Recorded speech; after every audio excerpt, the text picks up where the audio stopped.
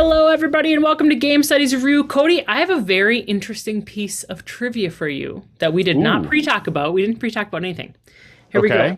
What's important about today? Uh, what is important about today? Today is April 3rd, Today is April 3rd.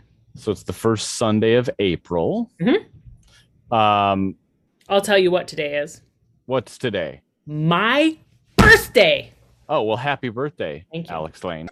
Tonight we're talking about an article called Never Battle Alone, E-Girls and the Gendered War on Video Games, on video game live streaming as real work by Christine H. Tran. And this is in Television and New Media. I believe this is another journal that we have not reviewed from before. Is that correct? That is correct. Excellent. So we did a little pre something on Twitter saying we were going to review this Teaser. little teaser, because I ran across it on Twitter. I started reading it, and then I was like, wait a minute, this is perfect for the podcast. Let's get it on here. So unlike who normally picks the articles, Cody, I picked this one. So I'm super jazzed about it. But Cody, tell me who you are. Tell me what you're all about. Tell me what you got going on. Go. My name is Cody Reimer, and I am an associate professor of English at the University of Wisconsin-Stout, where I teach writing classes, undergraduate and graduate level, and technical writing and games stuff. And I focus mostly on the kind of, tech com and UX in games, and I like game studies, and I like games. I like the games. I like the games. I just had a conversation about how UX in games is the thing right now. I'm seeing It's lots of the interesting thing? webinars. I think it's the Oh. thing. Yeah. Underline it. You heard it here first. Yeah. Intro our article for us because you've got a brilliant one written in our show notes. So go ahead. Sure. Well, it's great because it's mostly just a quote from Tran. I suppose so. But she opens with Belle Delphine's gamer girl bathwater as an anecdote. And so for those who are not aware, Delphine was kind of positioning herself as a gamer girl, leaning really heavily into the kind of e-girl trope, and started selling her bathwater and made waves. And we will talk about pun the intended. differentiation of e-girl. Sorry, I didn't mean to jump in on your pun. Yeah, you just It was quite splashed cute. all It over was quite good. It was quite good. Go ahead. Splashed all over it. And so Tran writes, quote, "The term e-girl has become a site of struggle for streamers, spectators, and slur users alike in online gaming communities. Today's juvenile meme can be tomorrow's keyword to success," end quote. And so Tran centers Balut's framework of ludic authorship and elaborates, quote, "how the valorization of specific authenticities in the games industry becomes contingent on gendered narratives of work," end quote. And so overall, this is a look at e-girls and how like authenticity and gender kind of work or appear or exist culturally, infrastructurally in live streaming. Mm-hmm. And so I've got some great quotes, but she writes that for some streamers, quote, "the utterance of e-girl embodies anxieties about online legitimacy, sexualization, and the gendered register of managing digital audiences.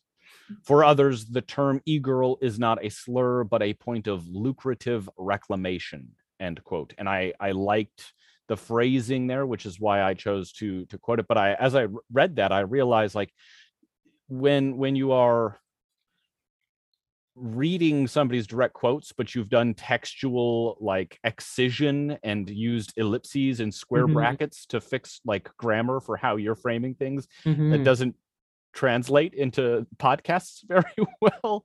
Yeah. And I've never listened to an academic podcast that's doing close reading. So that's a little bit of I will say there's a very interesting self-awareness. one coming out of Mankato for looking at some TechCom texts. I wish I could remember the title off the top of my head, but they have some really interesting stuff coming out. So check out Mankato's TechCom podcast. That's quite similar to this. Started around the same time, so I'm not saying they copied us. I don't think that's true. But I am very interested in these points, and I will tell the listener, listen in for our gaps, because some of these same themes that Cody's talking about, I'm going to talk about as well. So go ahead. So kind of continue summarizing Tran's piece, she asks, quote, to what extent do characterizations of e-girls as victimization or valor reflect the cultural work conditions that gendered slurs and their reclamation impose on the creators? And so that's the question that's being asked and attempted to answer, and the manner of answer comes through a kind of Bordeaux critical discourse analysis of TikTok, Instagram platforms for paratext surrounding the e-girl hashtag from January 2019 to January 2020, with a kind of methods name drop for Consalvo and Paul's Cultural Constitution of Real Games from their book by the same title. And so that's more or less what Tran is trying to do. I think there's a lot to laud it for. I like the attention to infrastructure.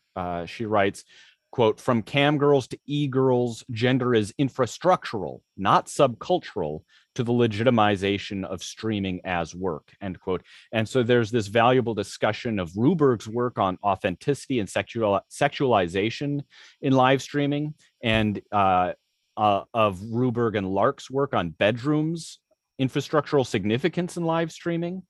And so there's this kind of interesting attention being paid to gendered work as it pertains to infrastructure and authenticity. And Tran relies on Bulut's ludic authorship, the concept of ludic authorship, wherein she writes, the quote, the narratives of dedication that uphold a particular vision of the creative worker in games, end quote, leads to, quote, sharing games for a living as infrastructurally about whose time in the bedroom is valorized as entrepreneurial, end quote. So this idea that, you know, when we're doing domestic work and paying attention to the infrastructures of like domestically where this work is happening, the bedroom for live streaming is often, you know, treated as like masculine, all these dudes streaming from their bedrooms, in similar ways to like the basement and the garage for tech industry, Silicon Valley kind of startup mythos of these are masculinized spaces. And so the narrative of dedication for ludic authorship lends itself to thinking about authenticity, like who is authentic, which is often one of the kind of cries about e-girls, is that they're not being they're not true gamers, they're not real gamers. This is not authentic. This is a ploy to get my money and attention. So Tran writes, quote, you can take a piece of ironic or unironic baggage attached to electronic girlhood and beat the oppressors to the punch, self-brand before or while it becomes the basis of social attack, end quote. So this is about reclaiming the kind of attack, the slur of e-girl, and using that as to help valorize, you know, and validate and authenticate your work. She writes, quote, e-girls as complex actors in the work of reclaiming or refusing realness highlight the need for further studies of live streaming among young people seeking to reclaim both economic and creative agency, end quote. So that's the kind of overview of what the article is trying to do. Alex, you have got some great gaps here that you wanted to discuss. Why don't I take? Well, it's really interesting because some of the same points that you brought up for it's the article's contributions and like main things that it's doing are also some of the things that I have for gaps. So this will be interesting. So this idea of realness and authenticity, I absolutely, my lived experience says there is a delineation between people, and this, I don't even think I'm out on a limb here. There's people who believe X, Y, and Z make a real gamer, and the rest of whoever is doing something else is not a real gamer. And that delineation exists for a variety of reasons, many of them gendered, such as with casual games. You can't talk about people not believing casual games are real, or mobile games, without also talking about who predominantly plays those types of games, women. Right. But the crux of the entire argument I thought was couched in these ideas of realness and authenticity, particularly from the scholars that you mentioned, Cody. And I needed a little bit more. I needed a little bit more about a little more convincing for the audience, not necessarily for me, because that is my experience, but for the audience about how that was crucial to why these e-girls are not seen as gamers, indeed, as well as, I guess, sex workers, as that comes down to at some point in the article. The lack of clarity on a few pieces frustrated me, because again, like, I buy into this argument so much. And in fact, that's another gap I have here, is that I've been reading this argument in one form or another the entire time I've been studying games, since the early 2000s when I was in my master's program. I've been like reading about this stuff forever. And these arguments like this have been made over and over, which is that there's this delineation between what makes a real gamer and what makes a fake gamer. Often they're related to femininity, sexuality. If a woman is being a woman in a game, they're not a real gamer. If they're being sexual in a game, they're not a real gamer. Like all of these things. And I wanted a little bit more throwback to that. This argument is this thread is a long thread that's being pulled here. And that's to say, like, I am talking about gaps, but like, I'm so thrilled it's being pulled, because it is very complicated when you're talking about a medium where women are being overly sexualized nonstop, objectified nonstop, but also there are women who are using their sexuality and position as objectified for power, for powerful reasons. And this is across, and sex work's brought up many times.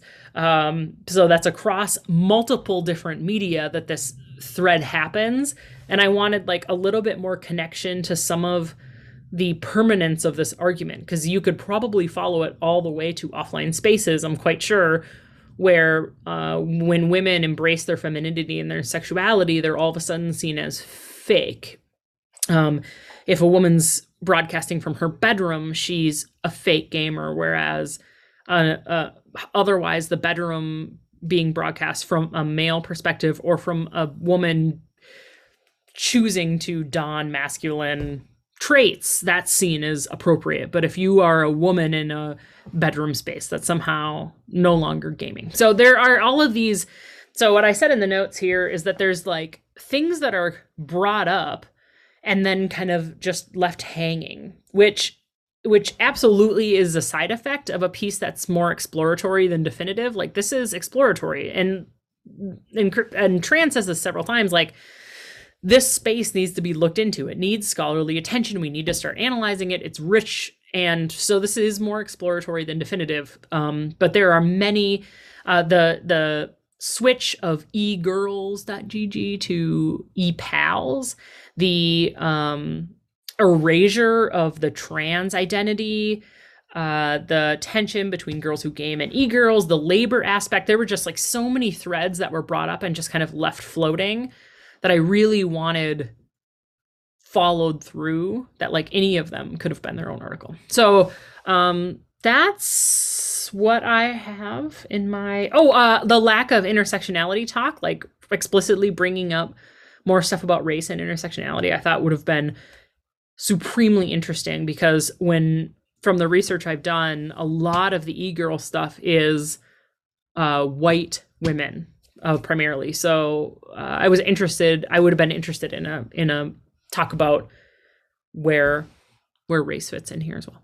Can I ask you about one of the things that you said? You were drawing a distinction between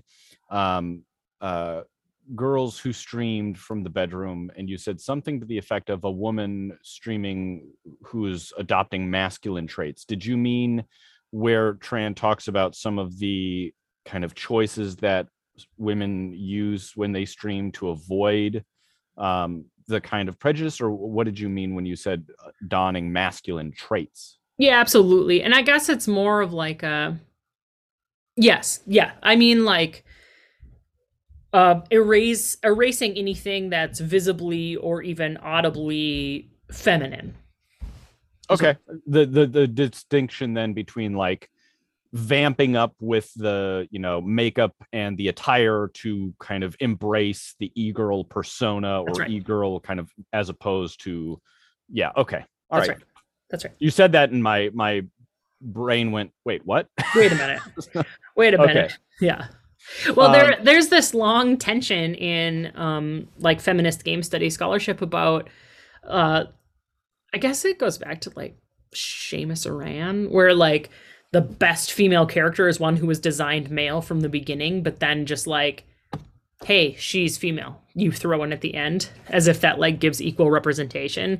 So there's this like long train of thought where like a long train of not thought, but scholarship where like female bodies that are markedly female are treated very differently than bodies that pass as male and then are like divulged to be female towards the end. There's like this weird long tension about, so that's really what I'm referring to. But again, that sounded like a long list. I thought the article was freaking ridiculously amazing. There's so many things I loved about it. Can I go into loves now?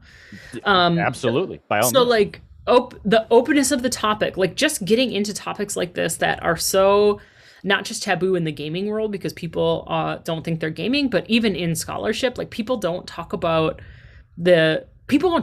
sex in gaming ever. Like I'm doing this class and I have this sexuality in gaming week, and then I have like sex in gaming, and you can find so little, especially in the United States. We talk about localization when you localize to different countries, and one of the things that when you localize into the United States is you have to take out a lot of the sex stuff. Like people are so uncomfortable about that.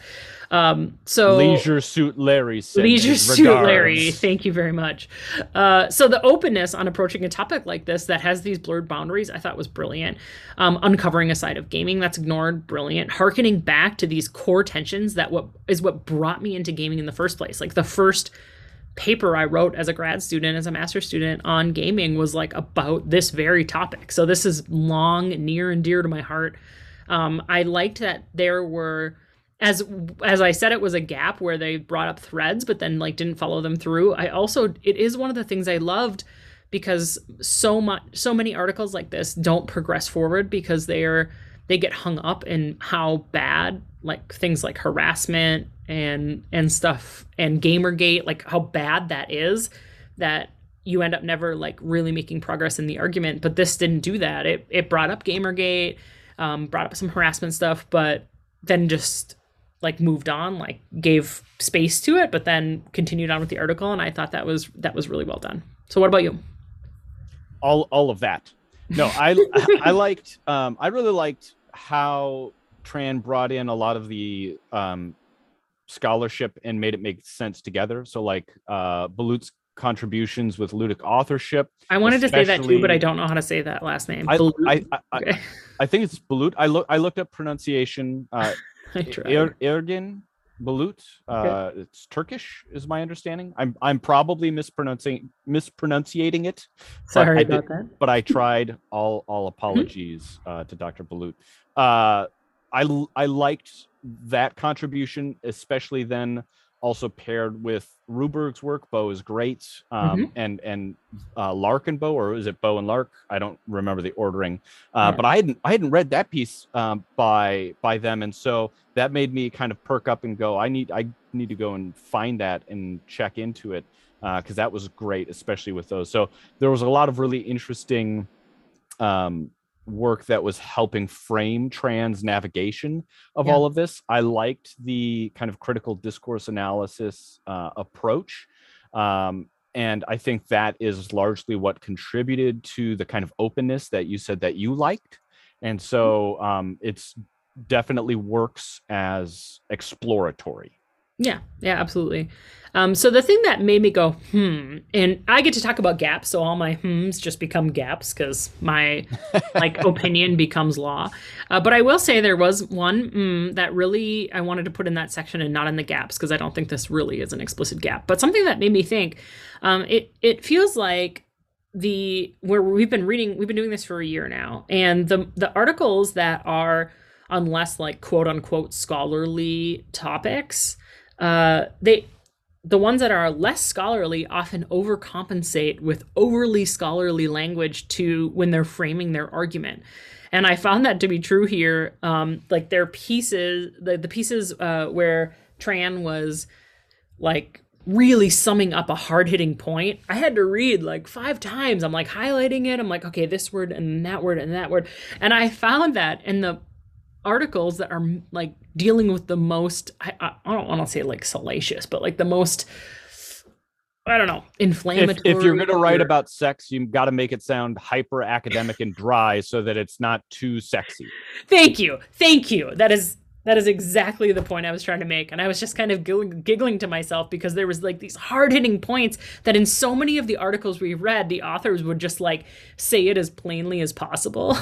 And I was like, man, the stuff I'm most interested in reverts to this academese. And I just hope that changes, because these more like common language arguments have so much more punch, I think. So I hope that the stuff that's peripheral can keep moving away from that, because that would be nice. So anyway, that it was no fault of Tran or anything other than just a trend I'm seeing over the past year. It is academia. Absolutely academia. All right, go ahead. I wanted a clearer connection or follow-up. I guess more follow-up. The connection was very clear. I wanted follow-up between egirl.gg, now epal.gg, and companion sex work. Like it's recognized, but then it kind of it's brought up at the very end, right? So the arrangement of the article, the egirl.gg section is penultimate. It's right before the conclusion. And right at the end of that section, just before the conclusion, there's attention to epal.gg's kind of policies on transactional relationships, and like no moaning and no explicit, no desperation, desperation. And it was super fascinating, but it was like a brief flash, and then we were on to the conclusion. I was like, wait, that there's really interesting stuff going on here. Yep. Specifically with like the kind of correlations and analogies to companion work as adjacent to and part of sex work. That's just that then now we're not getting. So I need more. And part of what Tran is setting out to do, right? She's asking these questions: to what extent does all of this happen? And so it's not supposed to be definitive. And so my is more like our kind of best case scenario of like, I need the follow-up research to this. Keep doing this work and let me read it. So that was kind of my big Well, that fits really well into my bottom line, which is like the actual analysis and content isn't necessarily what makes this piece worth reading, although there are many moments of insight. What makes this piece worth reading instead of just listening to the podcast for me is that the moves and the space that's open because of it is very rich and in need of scholarly attention. So the analysis, like you stated, and I said in my gaps, it doesn't go far enough for me because it's not supposed to. But you should read it because, especially if you have any peripheral interest in this area at all, because there's work to be done, and you can see exactly where your project might fit in to what Tran's doing. I will also say another bottom line. Do you want to guess what my birthday present was today? I'm very excited about it. It wasn't the underwhelming movie? It wasn't the underwhelming movie I went to. Did you get Elden Ring? It was I did get Elden Ring a few weeks ago, though. Okay. It was a throwback original starter jacket. Michigan, blue and yellow, nearly mint condition, has the zipper with the metal starter logo on it and everything. I wore it out all day today. Many compliments. I'm super jazzed. That's sweet. Pretty sweet. That's a good note to end on. So check out the article. Email us, gamecitiesreview@gmail.com if you have another article that you'd like to recommend to us, or just hit us up on Twitter, which we are on. So do that. Thank you for joining me, Cody. Thanks as always. Thank you for listening, listeners. All right. Have a good night.